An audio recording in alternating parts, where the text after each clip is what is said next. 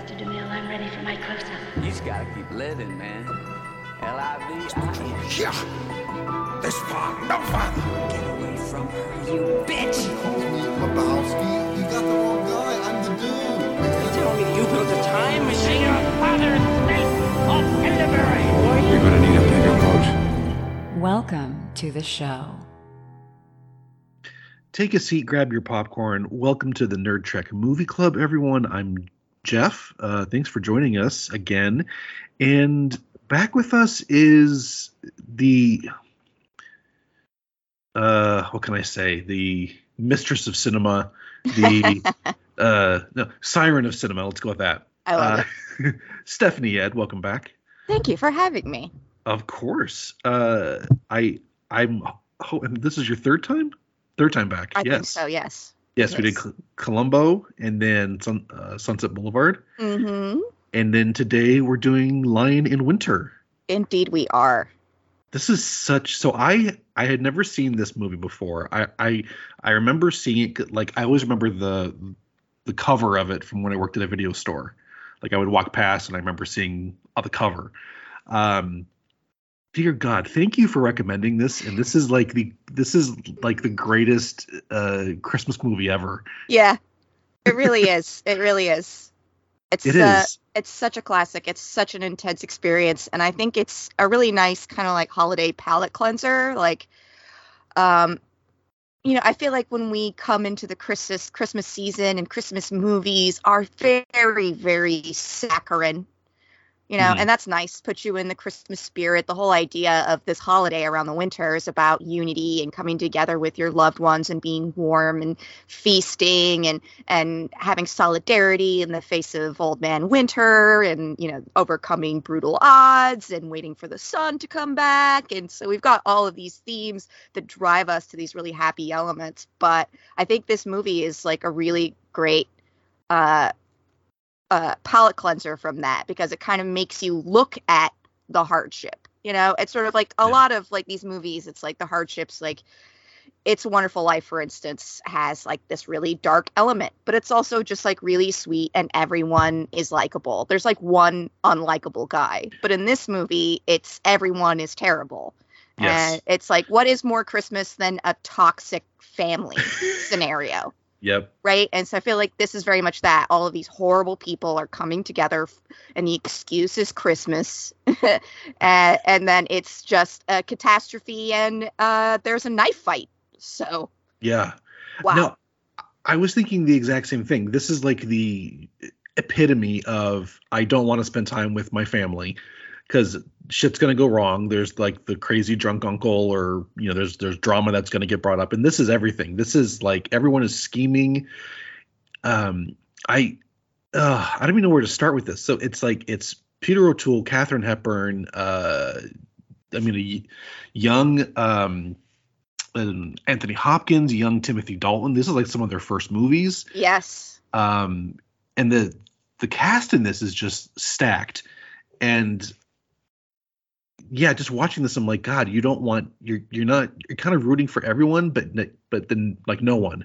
Yeah, exactly. That's that is a wonderful trick where you are kind of like rooting for everybody in part because the actors are so good. Yes. And the dialogue is so sharp and brutal, not now, darling, mothers fighting, there'll be pork in the treetops come morning. Like, there are just so many great, incredible lines. I mean, they're mostly Katharine Hepburn's. Mm-hmm. But I think the reason that we do have this kind of odd sense of sympathy is because at their core, all of these deeply traumatized people only want love. Like that's right. kind of the thing is you've got Henry II, who is a monster, a just absolutely terrible human. Mm-hmm. Wants to be loved by a young, beautiful woman and loved by one child, loved by his son, right? Yeah. And Eleanor wants to be loved by Henry and then also by proxy his sons because she's obsessed. And Yep. Richard wants to be loved by his parents.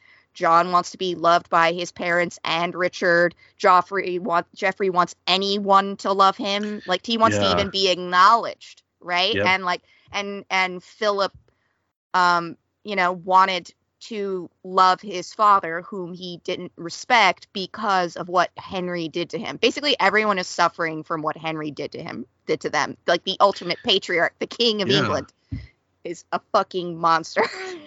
Right. Well, and then so I had to kind of do like a little bit of a dive into the actual historical accuracy of it and kind of what was happening. But like even the recorded history is fucking wild. It's so wild. That like Eleanor was married to the King of France, and she even makes a comment in the film of like, I could have been your mother to Philip. Yeah, exactly. And it's like all they have to do is go to the Pope and get their marriage annulled however many times that they want. Yeah. And probably like bribe him or do him a favor. Yeah. And it's like wife swapping and exchanging for land, which is probably a lot more common back then than I would assume. Yeah, it's fair. Yeah, very much so. But I mean, you have to be careful with a lot of those like crazy moves, because that will make people revolt against you. Landlords, like fellow nobility, like, that was the constant problem, and why Eleanor of Aquitaine was locked up and why there was all this constant strife is because like the nobles would just revolt and the sons would be involved. And in terms of its like historical accuracy, like, that they play a little fast and loose with some elements, because this is a story.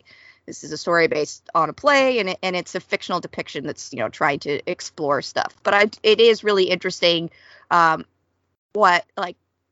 it sort of flips a lot of these characters that we may envision in different ways. I think in particular Richard, because I feel like particularly Americans are most familiar with Richard the Lionheart, the beloved King of England in the Robin Hood tales. He's the Richard who goes away, and John is the prince who is a shitheel, and like and that is very much like accurate. Like Richard spent very little time in England and went on his crusades, which is so wild to be like, Robin Hood, are you guys really like loving this guy who like, that's what I love about the Errol Flynn version is like, it's Richard's fault. He should not have left to go fight the crusades. It's dumb.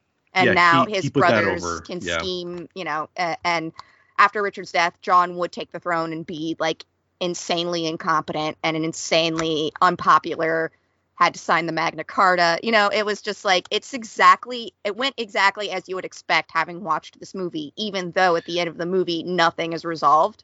Yeah. It's true. I was kind of hoping for some sort of, at least a resolution in some way, even though I did not know the history behind it. Yeah. But for all the like pomp and circumstance of the film, nothing gets resolved. You're back to where you started. But in some ways, at least I felt a bit of closure with this, in just that like maybe they all kind of understood each other a bit more. There's a bit more truth out there, even though they're all trying to kill each other but then not quite kill each other, and they hated each other in some weird incestuous way. Yeah. It's a weird vibe, but it's superbly acted. Yeah. I know this won a bunch of Academy Awards. Katharine Hepburn won like one of her 4 for this one. Yeah, she won her 3rd, tied with Barbra Streisand for, I don't know what Barbra Streisand won, but she became the first Best Actress 3-time winner at that time. So she fucking slayed, obviously. Yes. She was like a force on set too. Like Peter O'Toole was well known for being a problem and a bit of a tyrant on set, but he was completely topped by her. Like she completely shut him down and was like, no. Like there's some really funny quotes about it. Folks should look up. I'm not remembering off the top, but he said it like in her presence, like, she's terrifying. I'm terrified of her. Like she's like sent from hell to torment me or whatever. And she would berate him on set, and she would berate Anthony Hopkins because they would show up drunk or hungover sometimes. And she would just berate them. She would berate Peter O'Toole for being late, being like, you're not allowed to be late if you want to work with me, because she's Katharine Hepburn, man. Like, she just came into every situation and took control of it. And like that was so here. And Eleanor of Aquitaine, whom she's like a descendant of, actually. She is, yeah. She just really bodied that role and just just threw down so hard on it. And like her trajectory over this whole movie is just like she's just doing anything that she can to get out of jail, and yet is like getting on her boat and laughing as she heads back because he's gonna let her out at Easter. But it's like the way that it ends is like so dissatisfying. But I'm like, I feel like it really hits for like, I feel like you get lots of stories about people visiting their toxic family at Christmas, and then everything goes off the rails, and there's crazy drama and a big explosion, and family secrets come out, and it's like a big drama. And then at the end of it, it's almost like it didn't happen, and you all just go back to your lives with your family being weird and strained, and then you just do it all over again next Christmas, and a different family secret comes out, and a different fight happens, and it's just this constant cycle. But I think you're right. There is so much truth on the table now. You know, Henry can no longer live in denial about how John is a total weenus and an incompetent. I did not like him. And he sucks. God. He sucks. But I'd say the actor did a great job, because one of the things I noticed is that you've got like Henry and Richard standing very upright, and Jeffrey, they're very intellectual. You know, Richard's the warrior, and then you've got Johnny, who's just like slumped over and a fucking idiot. Yeah, and his mouth is always hanging open. Like he always just looks like a fucking jerk off. Like it's like you do just like he's so slappable.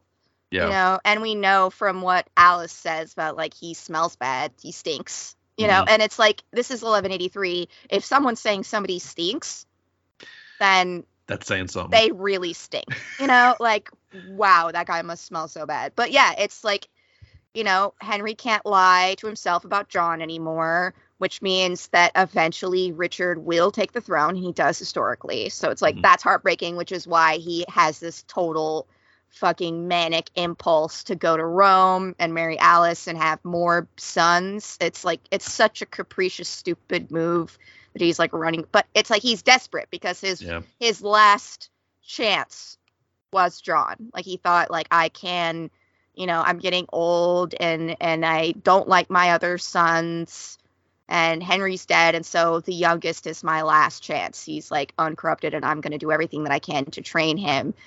Except, you know, Henry doesn't comprehend how he is not like mentally or emotionally prepared to like raise a functioning human being. Like that's what happens when you're like a psychopath or something, you know? Yeah.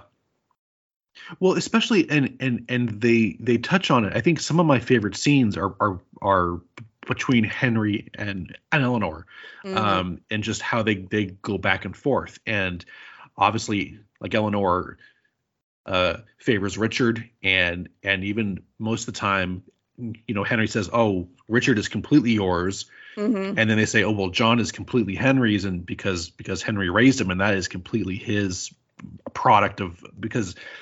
Since Eleanor has been locked up, so Henry raised John, and that is a full Henry influence. And they keep fighting about them going back and forth, and then they leave Jeffrey out of it. Like no one even mentions Jeffrey. But you see how much of an influence Henry had on Johnny, and that he was not raised properly. He was raised in this environment where he's a spoiled brat, and even though Henry is putting all of his efforts and love into him, it's not coming back because John doesn't know he's not retaining any of that. He's not showing any growth, I think. Yeah, Henry's not raised him with any real values because he himself is so morally bankrupt. I mean, he freely admits to having sex with little boys, you know, as like a casual, like I fucked kids. And, you know, like, and that is like supposed to be a romantic wooing phrase to Alice to be like, I didn't love those children I fucked, but I love you. It's like Henry is truly a monster and just like can't wrap his head around the fact that it's like, you know, he thinks that he's not. And that's why when he reflects on John later, I've seen him, you know, whore and steal and whip his servants. And it's sort of like, yeah, and you did nothing. You didn't intervene. Because it just wasn't worth it because you didn't have the emotional fortitude. They're all so stunted and so emotionally underdeveloped that they just like don't have it in them to be good to others or to raise kids or to, you know, to engage anything like that. So they just live in this constant state of like vengeance almost. Like that's like all they live for. Like Eleanor is like, you know, what, you know, Henry's like, why don't you stop? She's like, it's what I live for. It's like literally all I've got, hating each other. All they do is hate each other. Hate. Yeah, it's kind of going back to what you said about when Henry mentions everyone that he has fucked, and in this way of him trying to say how much he loves Alice, and that's in like the first 5 minutes of the film. Yeah. And he says it, and I was kind of like, what? Like, and then you think about it historically, and like, yeah, that probably did happen. And I think even later they say how he took, you know, sheep to bed as well. And you're like, yeah, that probably happened as well. But they say it so casually. And then it's interesting because, like what you said too, is then later how he says that Johnny has no morals because he whips his servants and he whores around. Like, yeah, but you're not. That's like it's the pot calling the kettle black, and it's like you're putting a different set of morality on your son when you raised him, and you're on doing something completely different.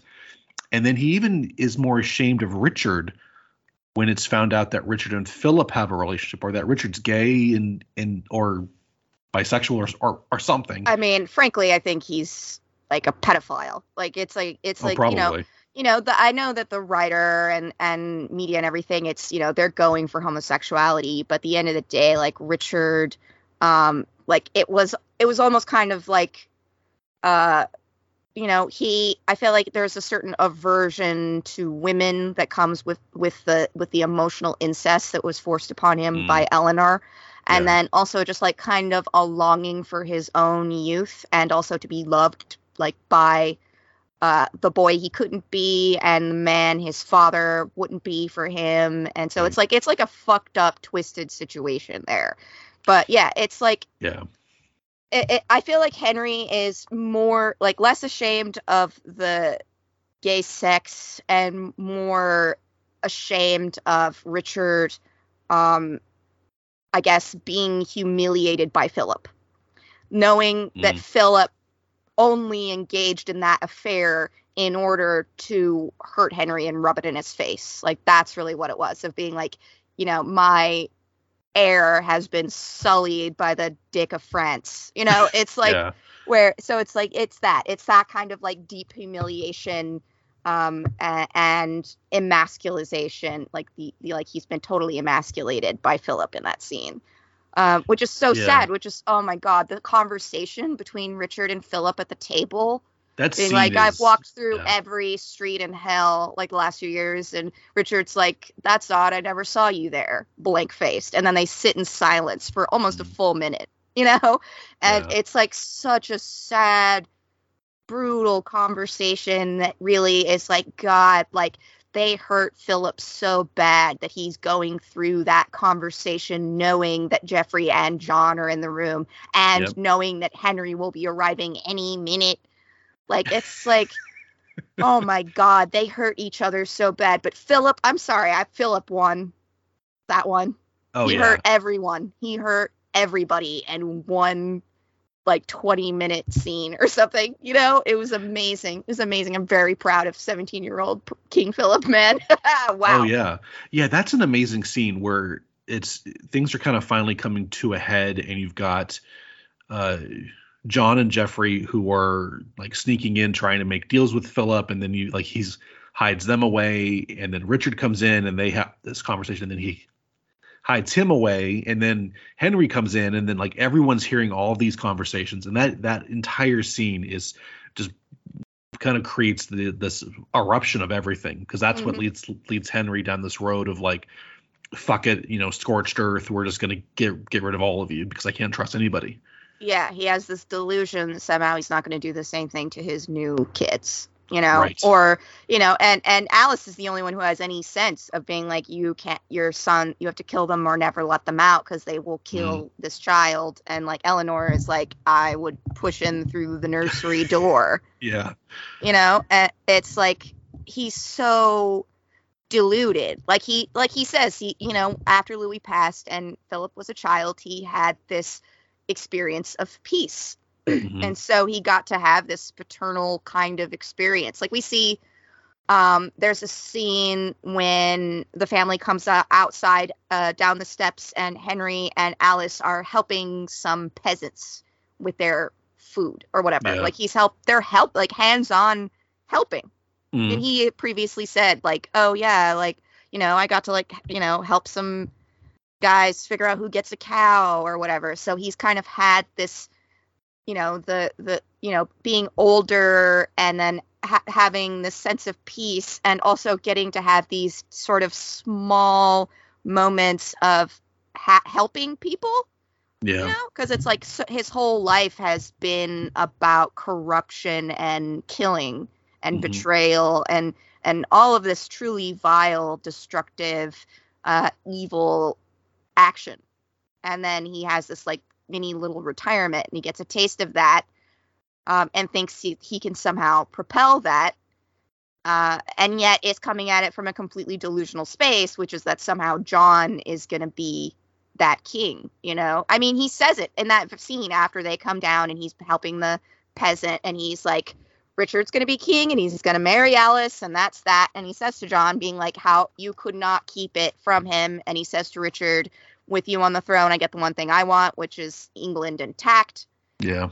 And it's sort of like we know that he's saying all this as a lie in order to set up his sting operation, in order to Mhm. destroy the alliance between Eleanor and Richard. And yet it's like, actually, you just made sense. Yeah. Oops, you really are being super stupid, Henry. Like, I mean, Richard sucks, but from Henry's perspective, Richard is his best option. So Right. it's just foolish of being like, you say, at the end of the day, all of these people are so selfish that England, France, the citizenry mean nothing. All they want is to win. All they want is to dominate these people who have hurt them over and over and over again, Mm-hmm. and yet are also people that they have admired and loved. I mean, John even says it about Richard. You're the type of brother like a boy dreams of. I used to dream about you all the time. That strong older brother goes off to war, and like that thing that you look up to. Yeah, and I mean, look at Richard. He's so upright, and he's so beautiful and solid and peaceful, and he refers to himself at one point as like a sometime poet. So it's like he's got a kind of courtly, I don't really know what the right word is, but he is like, he's like almost like St. George. He's almost the Red Cross Knight himself. He's this icon that a little boy would look up to. Yeah, it's that very noble, lion-hearted. Yeah, this is exactly. That pure Richard image. the Lionheart. He looks like that, except that Richard was totally unable to be any kind of a role model, mentor, brother, friend, because he hated John for getting all of Henry's love. I mean, Richard even admits it. Like, you never called for me. You never said my name. Like, all I wanted was you. All I wanted was my father. And you wanted nothing to do with me because I was second born. That's really it. And it's so brutal. So they're constantly sabotaging their own interests, like Richard refusing to marry Alice because his mom betrayed him.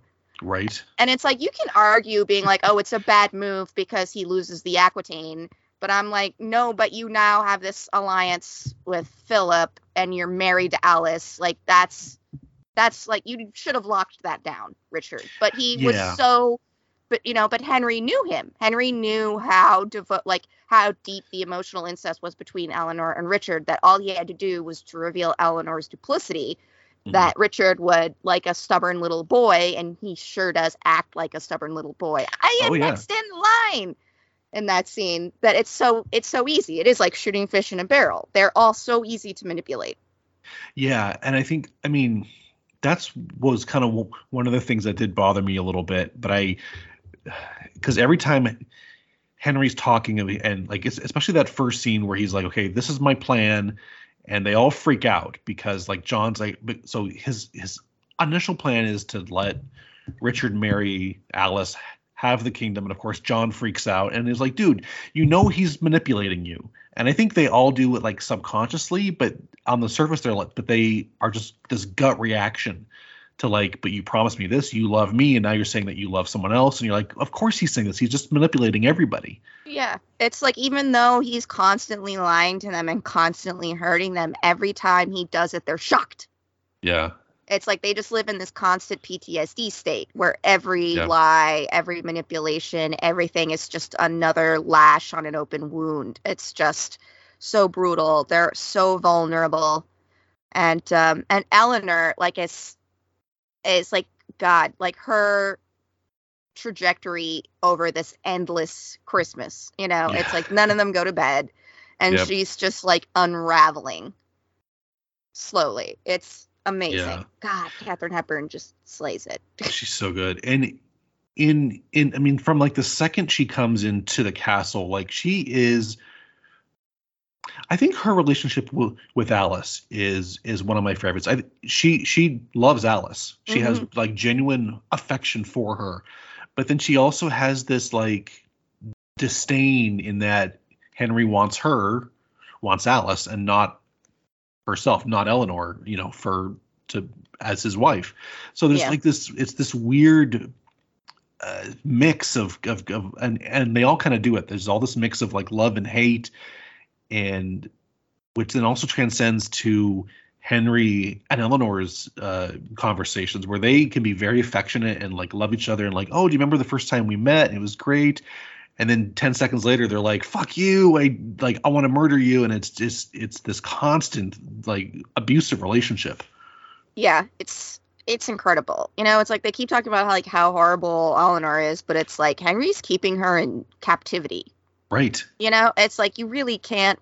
At the end of the day, Henry's the guy. Like, it all comes down to him being king, being this ultimate, violent, brutal, selfish, greedy, consuming patriarch.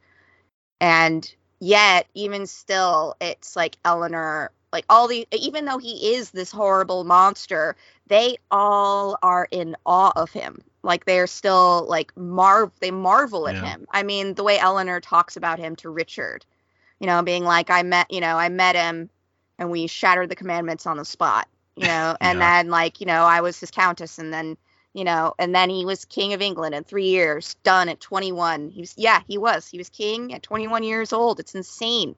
Mm-hmm. Like, Henry II was a giant. He was a fucking madman, and he was an impressive individual.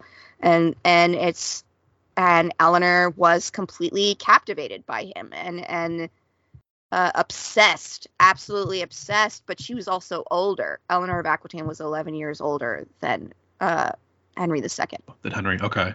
So that's another motivation for him to throw her over for younger women, and then for him to choose Alice, her little doll, her little pet, her little, the closest thing that she would have to like a child she loved, really, like a daughter, like, and Alice has like just this kind of light to her because she's beautiful, and because she's also like one of the only people that has kind of like honest surgical insight. Yeah. Like, she punctures Henry's delusion about making new sons, and she calls out Eleanor, being like, kings, queens, knights all over, and I'm the only pawn. Right. And she had some good lines. Yeah, she had some really great lines, being like, oh, Eleanor's like, could I ever bring myself to hurt you? Like, Eleanor with both hands tied behind you. And she sweeps out of the room in her light, thin dress, even though everyone else is bundled up to the neck. Yep. So, yeah, Henry is a beast, man, and like a good way and a bad way. Yeah, and I think that's why, too, people, I mean, because they give him the respect as king and father, and how he's like scraped and fought to get to where he is, but then, which may make a good king or may make a good warrior, but definitely not a good loving father. No, or a good loving husband, or a good loving human being. Yeah. Because it's like he believes that he has this supreme right to do whatever he wants. I mean, he even says it to Alice, being like, I'll use you however I want. And he, he lies and hurts John in that scene when he announces Richard will be heir, even though it's part of a ploy. He still didn't confide in John. He still willingly wounded his son. in front of the family, humiliated him and put him through the ringer. That's the thing he just doesn't get. He thinks that he can just hurt people and yet they'll still be loyal because he's king and father. Right. He's so literally entitled that he just can't, he just can't conceive of these things. But it makes him so vulnerable, though, because he has this supreme entitlement that he can be completely broken down by Eleanor, providing evidence that she fucked his dad. Right. Yeah. He's and I don't care, whatever. But then that broke him almost, or it did. He started screaming and gagging and almost threw up, and it was whoa, bro, you're very vulnerable. For a big brute king of England, you are fucking vulnerable, man. Yeah. And also his statement at the beginning when they sit down to the Christmas dinner and Eleanor asks, did you ever love me? And he says, no. And she's like, good, that'll make this pleasanter or whatever. And that's just a flat out fucking lie. Yeah. You're fucking, it's just this constant unraveling of lies. And that he was also dazzled by Eleanor, because everybody was. She was Eleanor of Aquitaine, Queen of France, Queen of England. She was a magnificent and a genius. And so how could he not fall in love with her? How could he not? You liar. Yeah. Well, because he probably saw her as his equal when they first met. That the intellect, the beauty, that desire to be more than what you are, or to attain more. Yeah, ambition and confidence and creativity and a kind of dominant personality that could compete. It's right. At the end of the day, he is dominating Alice at every turn. So it's in his old age, that's the kind of love he wants. He doesn't want to fight with his woman anymore. He doesn't want a strong competition. He doesn't want lively interaction. He just wants the comforts of his old age and a 16-year-old lover. Yeah, let's talk about that for a sec. So so he is 50 at this point, which is funny because he's I'm so old. I'm gonna die anytime now, but he's 50, which probably back then is fairly accurate. So I was trying to piece this together, and it sounds like so she came there when she was 7 or so, as part of an agreement that Henry made with Louis for peace, and so she was raised there. As this promise and part of a dowry and all that, and I guess supposedly to be the future bride of one of his sons, right? To be the Queen of England. So then eventually at some point he takes her as his own lover for some time. It's the most grooming and pedophilic I mean, all of them are subject to this, and it's just, because even his comments about being with, little boys, and then Richard seducing Philip when Philip was 15, and Richard was probably in his 20s, 30s. Yeah, he was. I think he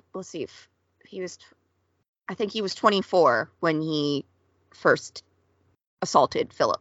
So Philip was 15 and he was 24. Yeah, and then you've got him basically grooming Alice to love him, and she's only 17 in this. She's probably a little younger than Philip. Philip is 17 now. Okay, right. So king at 17, woof. And, because even Alice is he's just a pimple-faced idiot. He's a child still, which he is. Yeah, but at the same time, he has been watching, and he has been realistic this entire time, in which Henry is not. It's Philip was clearly never deluded by anything going on around him. He was aware of who his father really was, and was very disappointed in him, and hated Henry for what he did to his dad. So it's just and then of course, like you say, also to his sister, to be he took my sister to bed, and destroyed her honor, basically, and and is keeping her for his own plaything. Right. My beloved sister, Henry's plaything. How brutal is that from Philip's perspective, to just be constantly humiliated by Henry? Yeah, and she just gets handed around so easily. Oh, you're going to go to Richard. Oh, you're going to go to John. But it's really she's with me, and it's just like she's just a toy. Yeah, exactly. She's just like a physical manifestation, or like she's like a marker for her lands, you know. Yeah. And a marker for the physical manifestation of the alliance between these two kingdoms, and it's just so brutal. It's so brutal how she's so devoted to Henry, how he's so indoctrinated her. Yeah. Even though she has the surgical insight, you know, even though she is intelligent and observant, she has still clung to her abuser because he's the only one who can keep her any kind of safe. Like, she has to stay with Henry. She's like, don't get rid of me, you know, don't leave me. Like, because, you know, if she doesn't have anyone, she doesn't have anybody else. And so it's like, it's kind of like Lolita, actually. That's like, that's a major element there, where it's like eventually Lolita submits to the relationship because she has nowhere else to go. And this is just like a classic thing that happens to the children who are groomed by adults and then get into these relationships because they target these kids that don't have anywhere else to go, don't have anyone to go to. And it's just so sad. It's so sad and so dark. Merry Christmas. It's the most Christmassy movie ever. But it's interesting how Henry never seems to see it, because again, I think he's deluded in that he's like, I'm the king, I'm right. Yep. And I think the only way he would have gotten out of this fairly cleanly was if Richard was king, because by bypassing Richard and going to John's incompetent, and you know Richard's going to fight him, and that Jeffrey's going to pick whichever side he can manipulate, because he can manipulate John very easily. Yeah. Or snuggle up to Richard. And then by the end, when he's like, Alice, I'll just have new sons. And you're like, dude, like, they're all telling you they will slaughter your babies. And he's like, yeah, it's fine. No one's going to matter. I mean, the idea that he could, like, that he spent years grooming John to be king and not being like, Richard will go to, like, the delusion that he's not going to doom England to civil war. Just to have this fantasy of familial love, like John loves me. Everybody's so obsessed with say you love me, please love me. God, it's so pathetic. They're all so pathetic. Yeah, it's Richard wants Henry's, has his mother's, but then Richard gets so distraught with Eleanor because he's like, we were once so close, and I honestly thought that they were going to kiss at one point, Richard and his mother, when they're on the like little garden walk. But then he is so mad once he's like, well, we kind of drifted apart, and now I don't know if you love me, and even though she's still fighting for him to be king, he holds a grudge like no one else.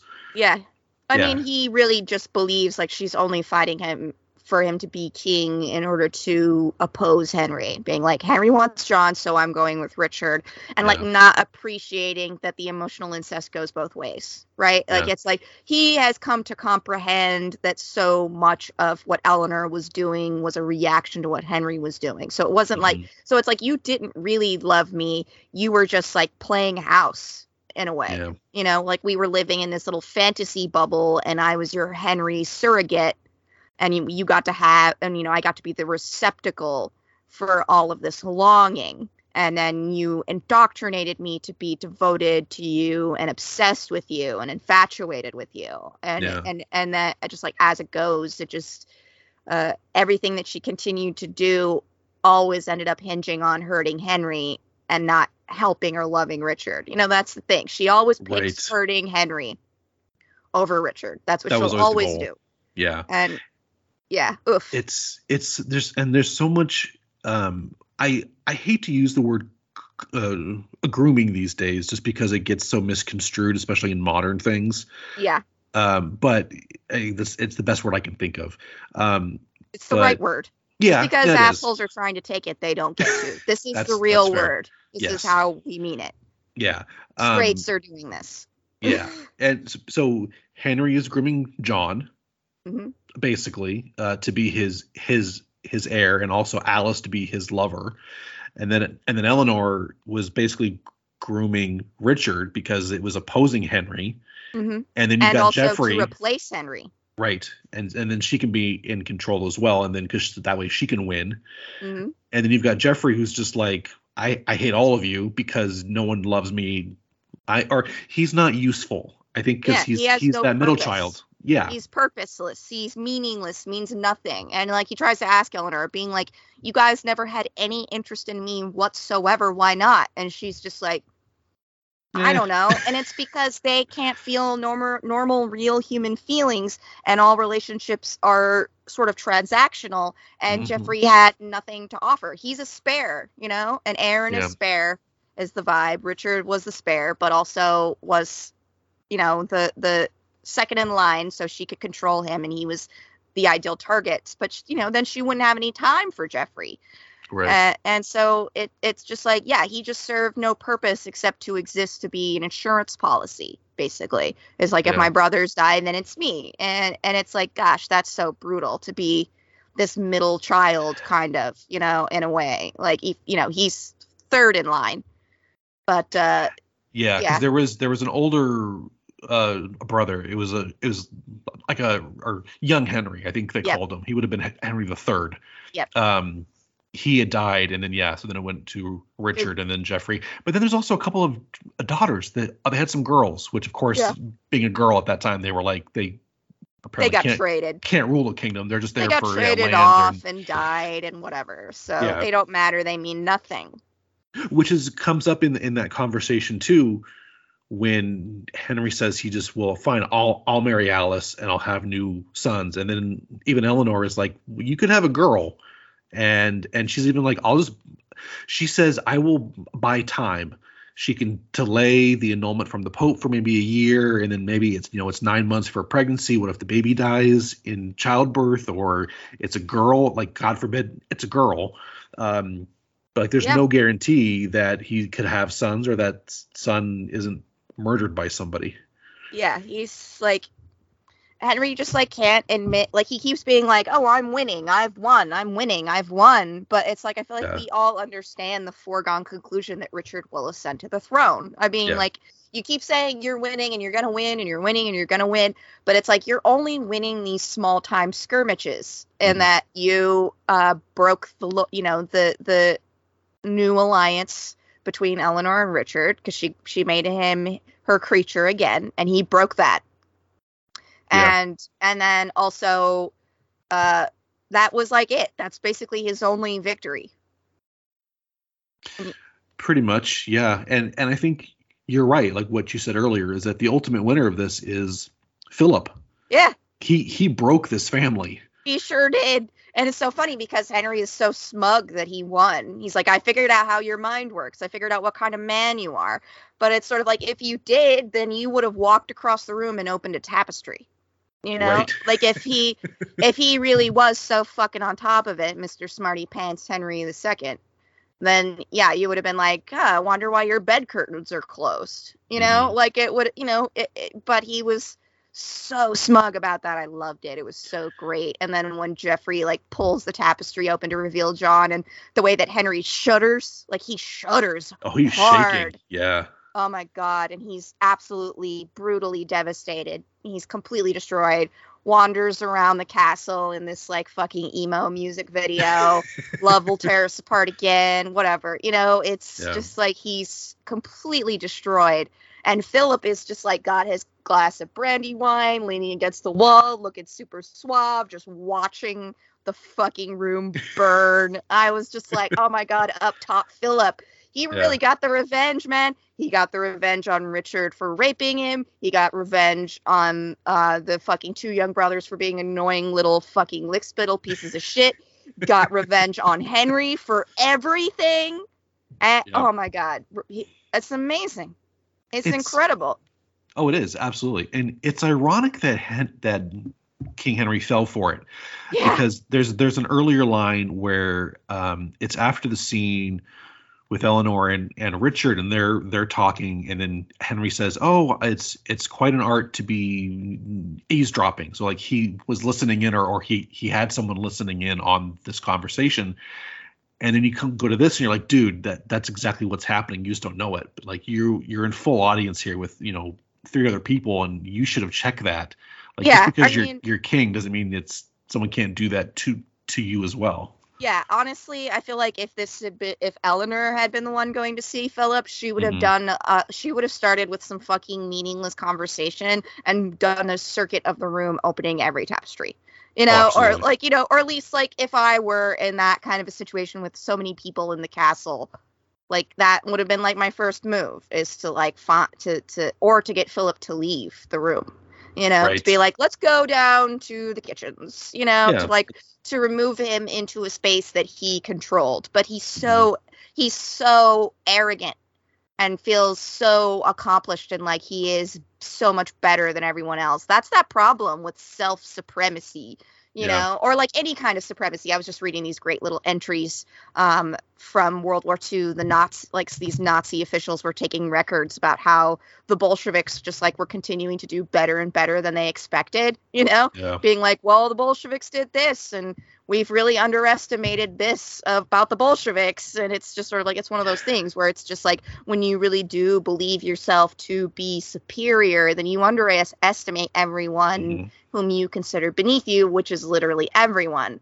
And you also discount, like, he just like doesn't have empathy. Like, really, it's like, he couldn't really imagine how Philip might hate him.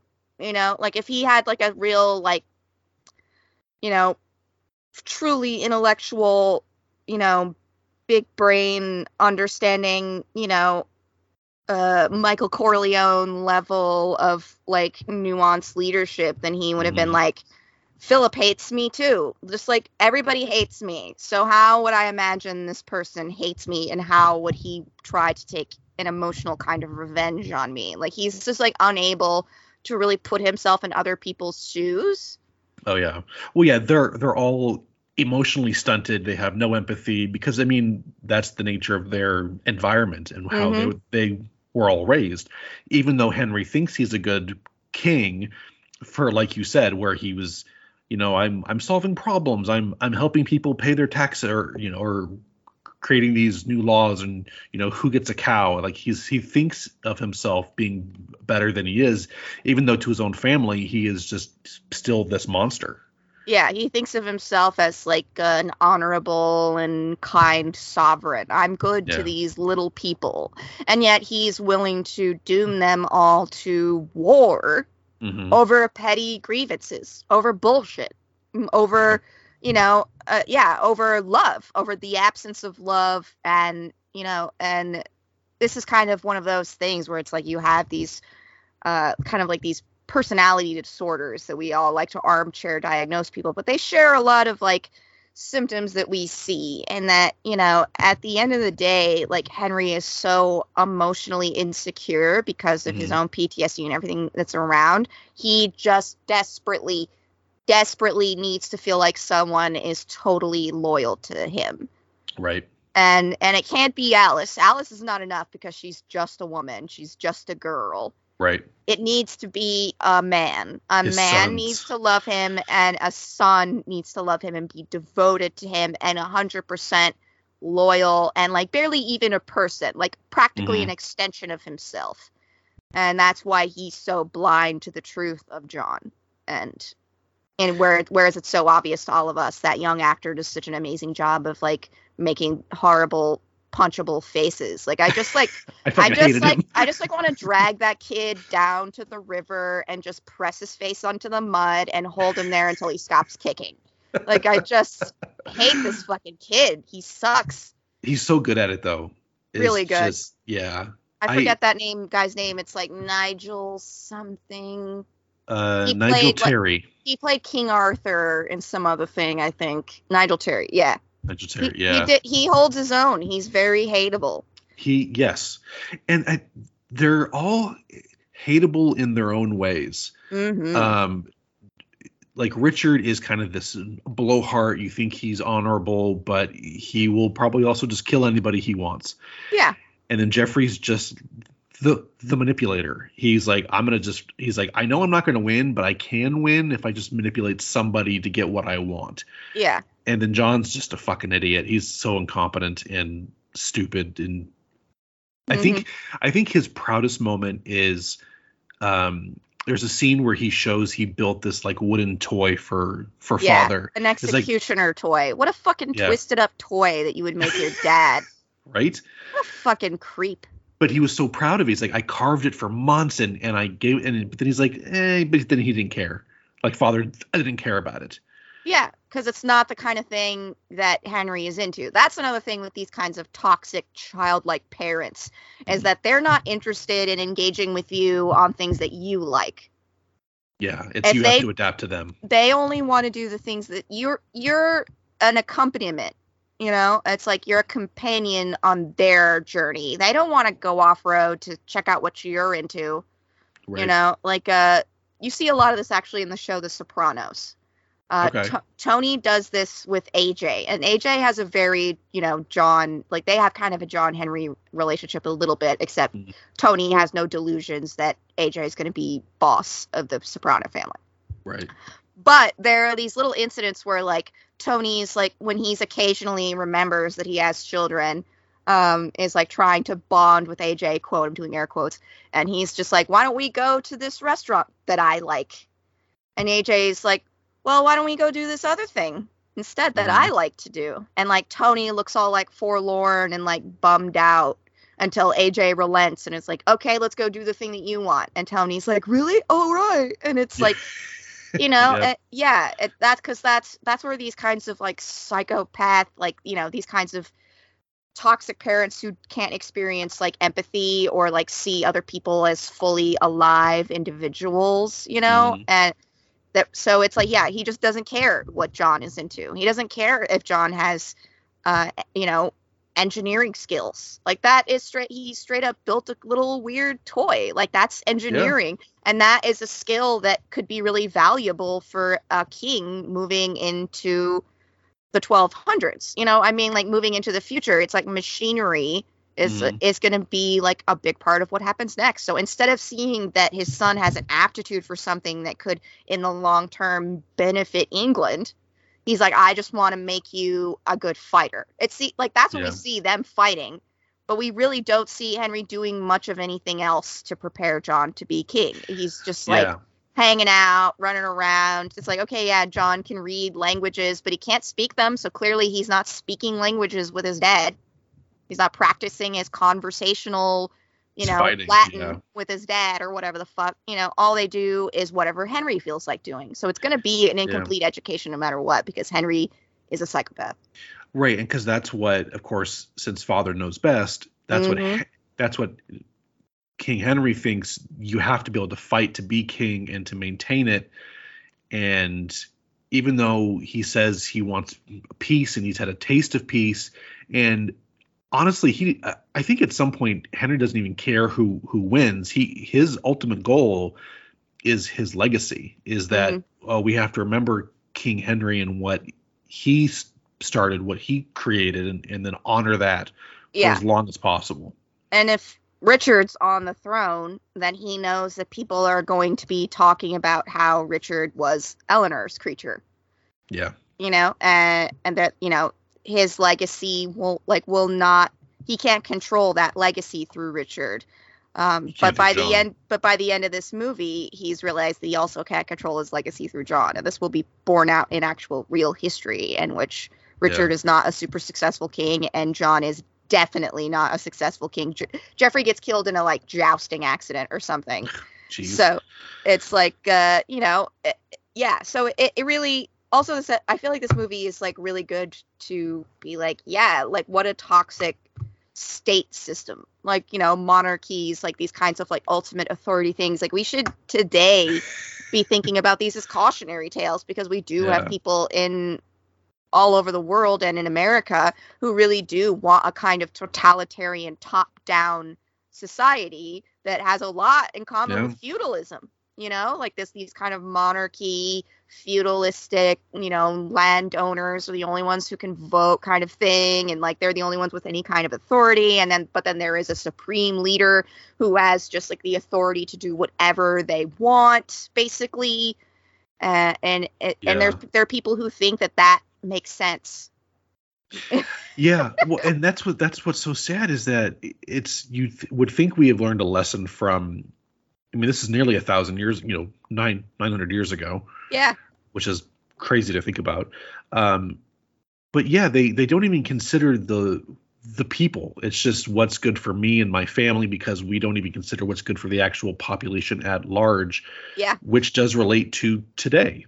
The average person, you're like, oh, they're stupid. They don't know what they're doing. They should be told what to do. They can just live their little lives and not have a say in it. The people in power think we're dumb. Like they think that we don't know anything and we can't function, and we are, by virtue of our position in society, intellectually inferior to them. Like it really is this kind,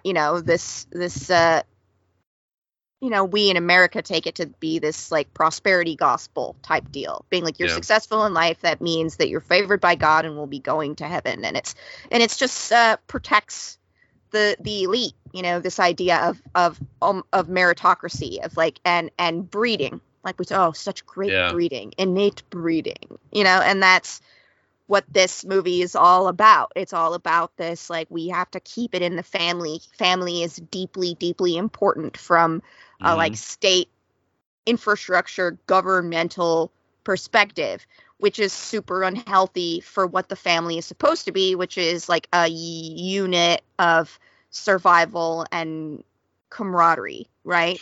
You're supposed to be comrades with your family. These people are fucking not. Well, yeah, because it's so it's an incestuous thing, which is how monarchies are. I mean, because they're like, oh, we have to keep it in the family because we don't trust outsiders. We don't trust you to breed with common, like, this is our stock. Yeah, basically. Exactly. And it's the most incestuous thing that still happens now. Yeah, like that's why, like, you just like see throughout history, like you just like you get to these portraits of people that have like these really unfortunate, like, visual, like you can see like the physical deformities that indicate the, like, the consequences of this long-term inbreeding, which is like such a bummer that is, because I feel like that has then just created a lot of prejudice, like around people who have different looking faces, who have asymmetrical faces and stuff, right? Like it's like, it's all like everything they did, these noble and royal families, has had massive destructive impact on the world to this day. Like you said, it's 900 years ago, and yet I feel like we're still feeling the consequences of the actions of these people, of like Henry II's actions are still harming us. Richard's involvement in the Crusades is still harming people all over the world. It's like Absolutely. And yet these people are most concerned with their own feelings and feelings of being loved.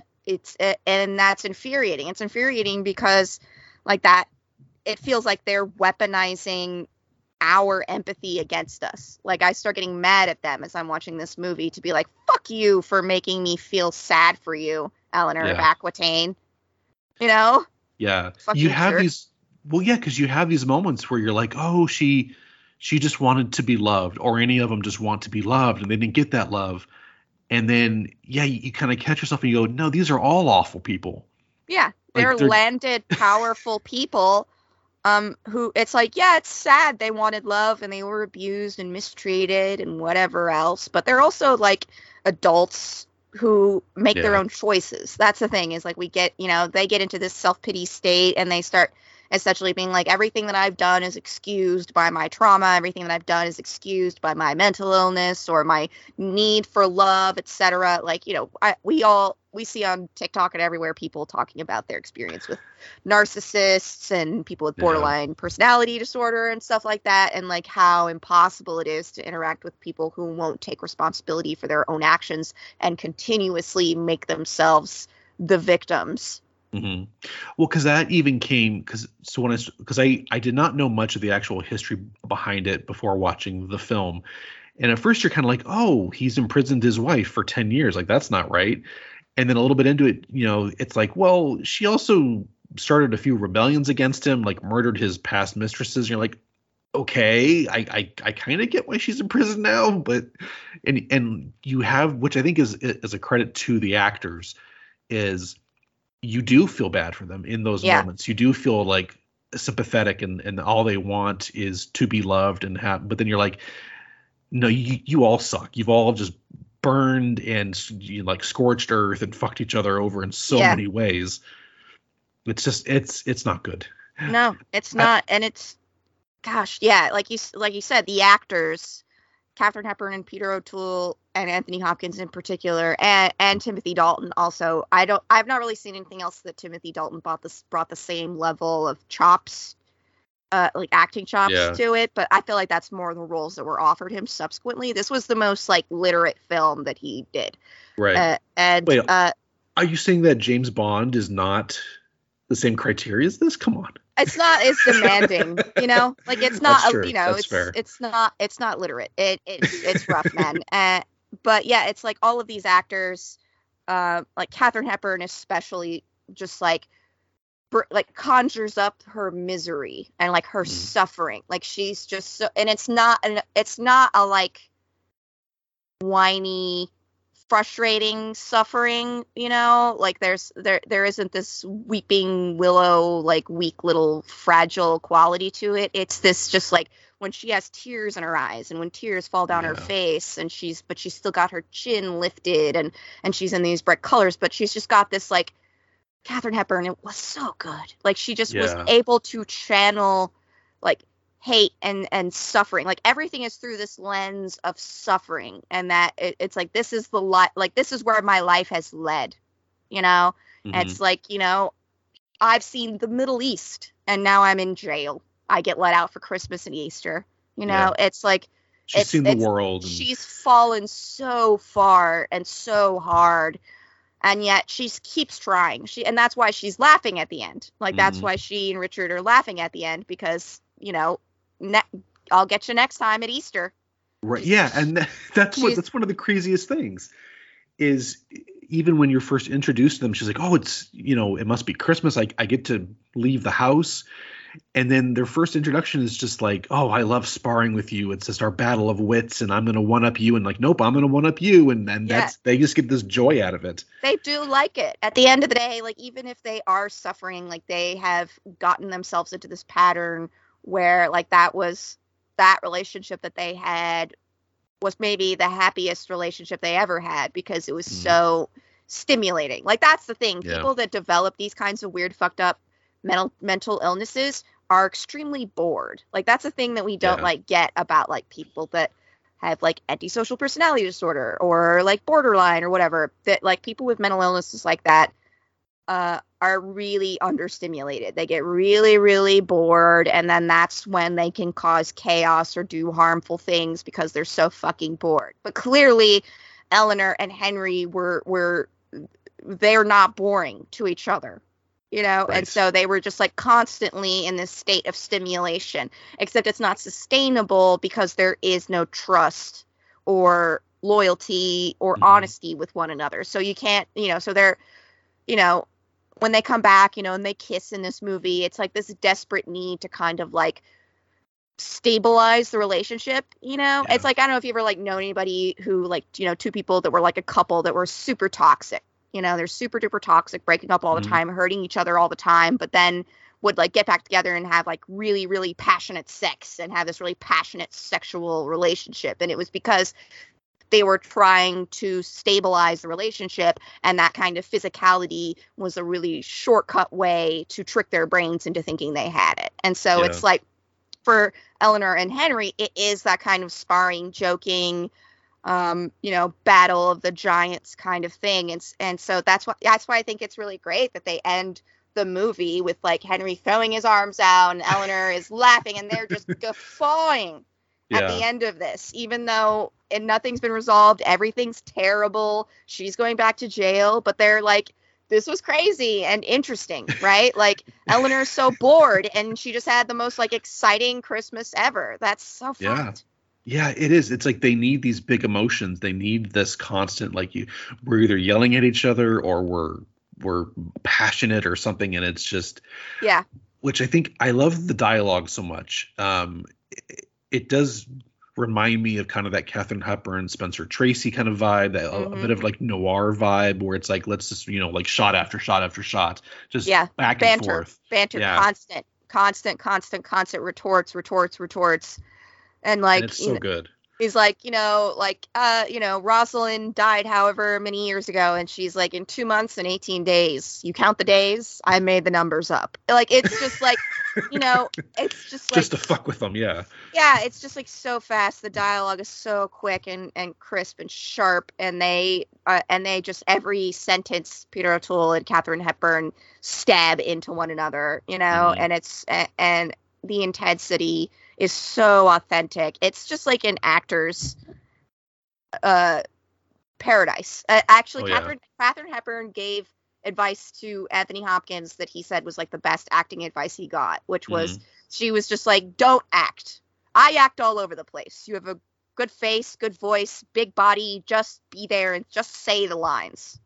Yeah. And he was like, that was really good advice. And yeah, and I'm just like, nice. And it's true. It's like that, every actor has their own talents, and it's all coming from their own place. And for him, it's so much about his presence, right?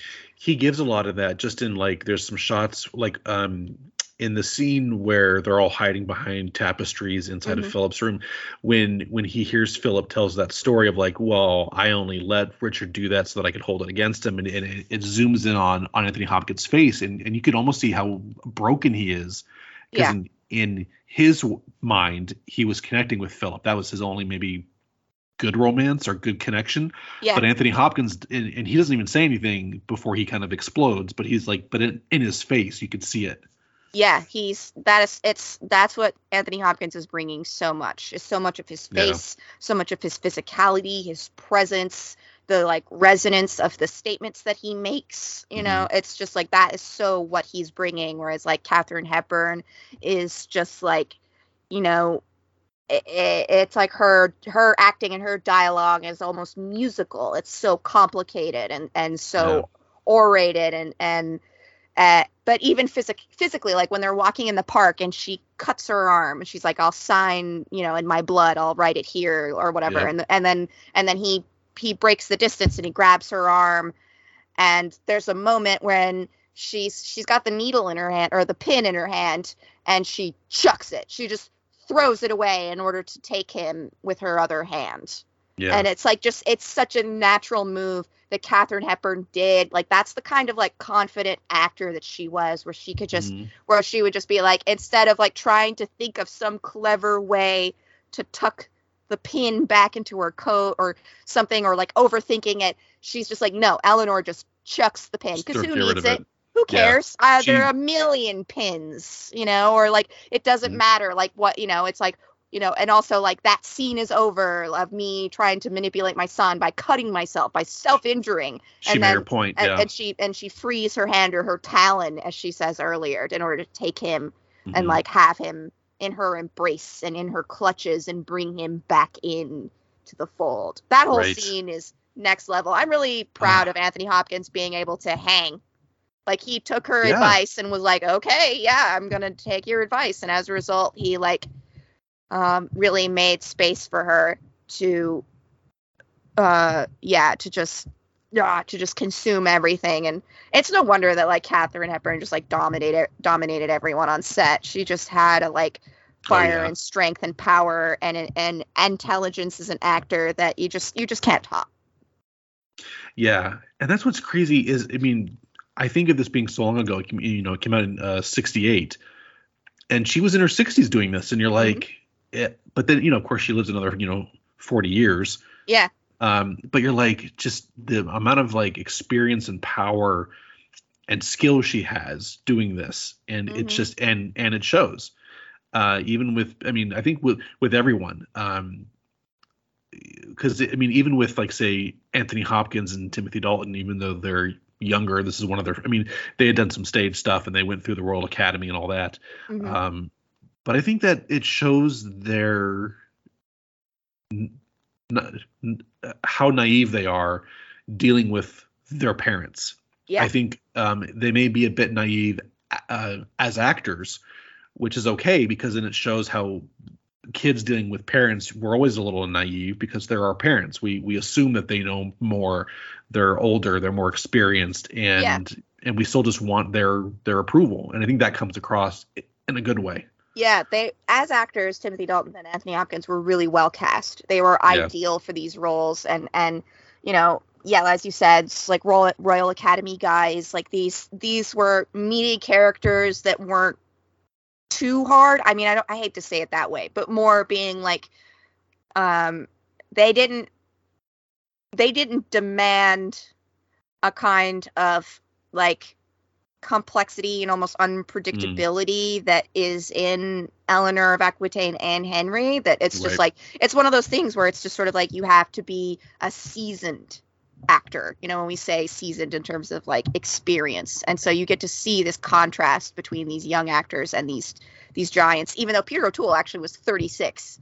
Right. And it's just hilarious. But I mean, that Peter O'Toole, man, also a genius, brilliant. He just knew that Henry had to take up a lot of space. He had to be really big, take up tons of space, and just be relentlessly and utterly confident. And he himself had that kind of energy anyway. So he was perfectly cast, even if he was too young. Yeah, it's as I was watching this, I kind of thought this was, since this was you know, so this came from a stage play and then turned into a film. I kind of equate this a little bit to like a Hamilton. I could see this becoming like a musical. Like, I mean, because this would be a great musical. There's like murder and intrigue and backstabbing, which is all because they just turned that. There's a musical from like the Henry VI or the Other Wives of from Henry VI, right? And I can see this becoming like a musical as well. That kind of same thing to get people in to learn a bit more about, you know, history or some sort of revival of this, because this is. I mean, but this Christmas didn't happen. So, I mean. No, I know, but it'd still be. Yeah, I mean, I feel like if this were going to be a musical, it would have to be just like the most miserable musical ever made. Like, because that's like really what it's about. It's really about like the depths of misery that people can drop themselves into. Like they have all made themselves so miserable, and that's really what it is, of like looking at the toxic corruption of these people who had unchecked power, right? You know, and you know, I mean, like the scene when Eleanor bribes the guard to get her down into the vault or whatever to bring the daggers to her sons, and she just stands there watching this guard murder his friend. Yeah, he has to murder another guard. Yeah, so they obviously know each other, those two guys, and that guy accepted a ring to kill someone that he knows. Like, that is, like, the environment that they're in, you know? It's like, you know, we're probably a little desensitized to this in the post-Game of Thrones landscape. Yeah. But I feel like sometimes we can have a detachment to media like Game of Thrones because there are fantasy elements to them, right? And there's supernatural elements to them. Sure. Whereas I feel like this movie hits even harder because it's our world, you know? Yeah, especially that scene, because there's no music. It's very quiet, and all you really hear is like them kind of shuffling around, and then his death. Like, that's a little shocking. It's like you see him twitching and finally die, and then he just gets kicked down this like slope. Yeah, exactly. His friend just disrespected him like that, to be like, there's so, you know, it's like, it's really great also and important because the English have for 1,000+ years been trying to convince the world that they are the pinnacle of civilization, you know, when they are not, and like, you know, brought ruin and misery to the planet. So it's like, you know, there was a funny moment where Eleanor and Henry are washing their hands before dinner, and I'm like pretty sure no one was washing their hands. That was actually like a big problem, that the English were so bad at hygiene for so long. Like, Europeans in general were disgusting and filthy. I mean, indigenous South Americans had to teach Christopher Columbus how to wash his hands before handling food. It's like, indigenous people were teaching the Pilgrims how to bathe themselves, and it's like, but they're the civilized ones. Yeah, the English are so civilized. They're so superior, and they are the ultimate gentle society. And it's like, no, you are a plague upon the planet, my guy. Yeah. One of my favorite quotes is it's towards the end when Henry says, he's like, I could have conquered Europe, but I had women in my life. Yeah. And you're like, oh my God, like he's like, that's the problem that he finds. It's like, shit, man.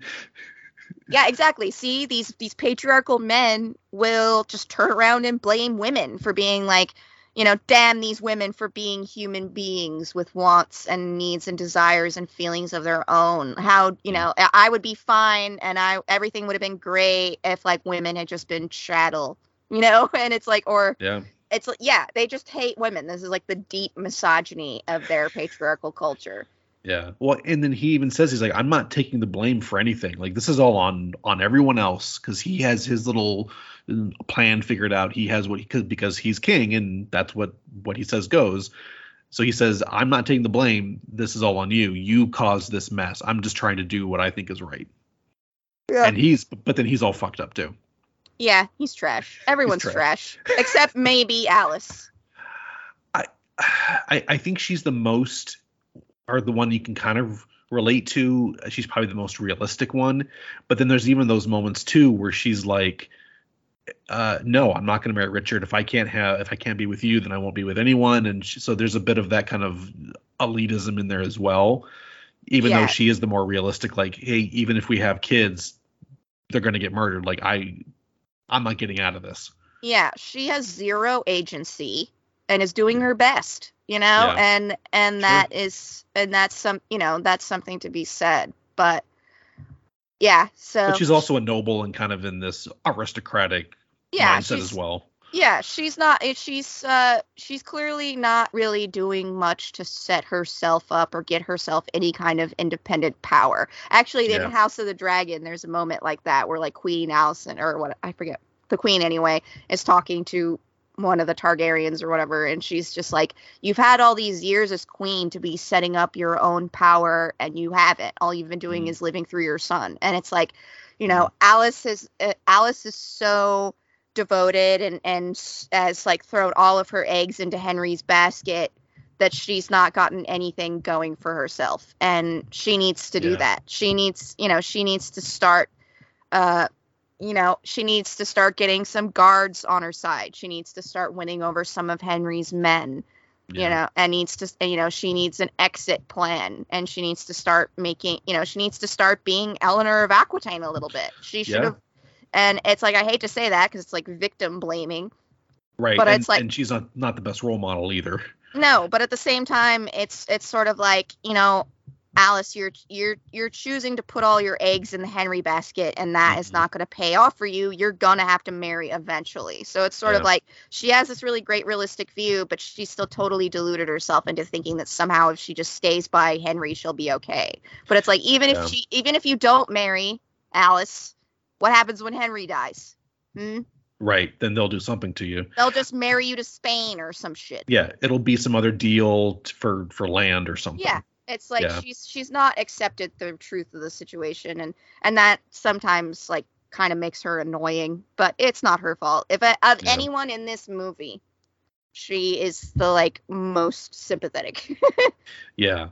I think for me, the most embodiment of how she is embedded in multiple ways with Henry is that scene after Henry kind of freaks out and she's laying by the fire and she's like warming some wine for him, and she's like, oh, this is Henry's favorite.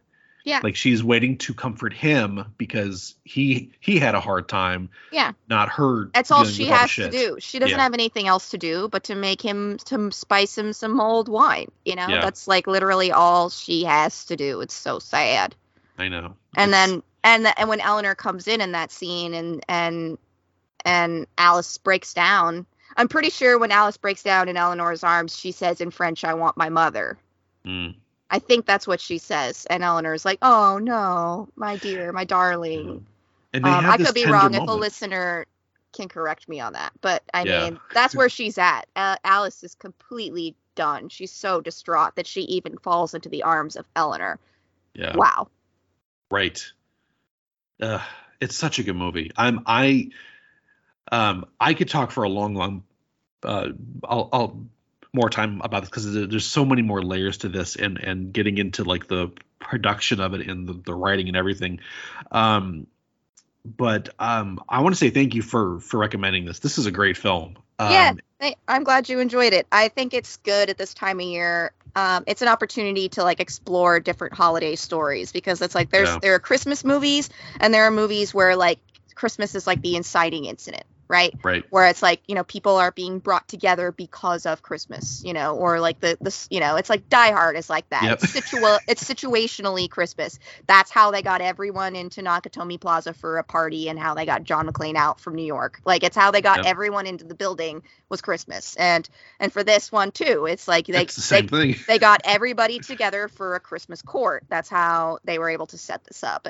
And I think that is a really fun way to kind of diversify your Christmas, to mix it up and to think about some other things, because it's like I can get kind of burnt out on like Elf, right, that like saccharine and all these really sweet family movies that are just sort of like everything's great, everything's fine, whereas I'm kind of just like winter is rough and life is rough and the world is rough today, that it's like I think it can be good to be like, damn, that was a hard one, that was hard work.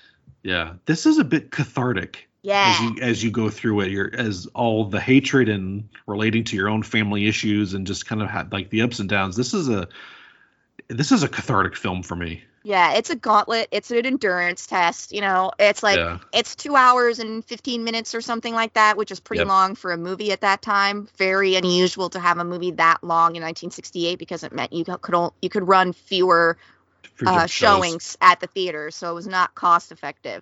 And yet they still did it really long because it needs to be that long. It needs to be grueling. You need to be exhausted after this movie, and I love that. It feels so good. I've like watched it twice since we decided to do this, and I'm hoping I'll watch it again with my family because my dad likes this movie too, and we get into it, and he's like, no one wants to watch these like fucked up Christmas movies, and I'm like, I do. Hell yeah. Yeah. It's so good. You want another one? Carol. Carol's another grueling, sad type of Christmas movie, but good and queer. So highly recommend that. But yeah, The Lion and Winter. Everybody, hopefully the people who are listening to this did in fact watch the movie. But it add it to the list occasionally. It'll really mix things up, especially if you're watching movies with family. I think that this is a good way to like, to inject some interesting stuff. Cause I like, I've talked to people where it's like, it's over the holidays and I'll get like a message or a text from somebody that's like, I'm with my family and it's super boring. Everything's really, really boring. And we're doing all the same shit over again. And no one has anything different to say. And I'm like, I don't know, pick a fucked up movie, watch this fucked up movie with your family and see what happens, and go deep. Yeah, it's rated PG, so with all the murder and intrigue and backstabbing, it's good for the whole family. It's good, and syphilis references and all the pedophilia and the emotional incest, bestiality, parental guidance. That's all you need, Just some guidance. I'm sure you're going to show this to your kids tomorrow, right? God, they would watch the first 5 minutes and be like, "I'm bored." Yeah. Because this is just talking. It's just talking for 2 hours. Stop talking. Yeah. I mean, there's the joust, and then there's a random battle on the beach, and then there's like a knife fight. So it's like there are a few, but man, like they're very withholding with any kind of like intense action. Yeah. It's all talking. It's all talking. Well, yeah, because it's all a stage play. It's just all talking. And I love that. It is so refreshing. It's so refreshing and so hard, and you just need a nap after. You do. Drink some like brandy wine, warm by the fire, watch this movie, and then just have a good nap afterwards. Yeah, seriously, everyone just pass out and then get up and be like, Jesus, you know. And then we'll do this again for Easter. It's great. Exactly. I'm gonna see if I can like get my family to watch it and be like, you guys want to watch this fucked up movie? Come on, it'll be great. Perfect. I love it.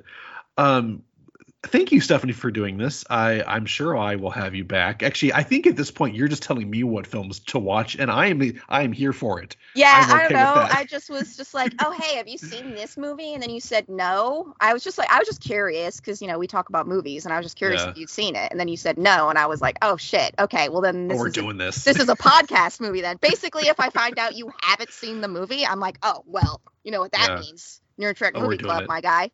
Oh, fuck yeah. And I do have to kind of knock myself down a little bit. For as much as like a movie buff as I thought I was, and like, oh, I've seen all these Academy Award winning movies.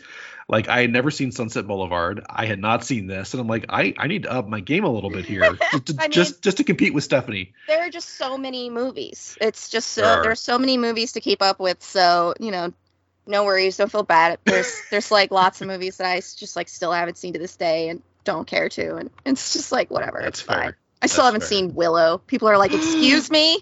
I love Willow. I'm like, I know, I'm the worst. I love Willow so much. I love it. I know. So good. I'll watch it. Do it. Okay, where can people find you online, and then tell us a little bit about your own podcast?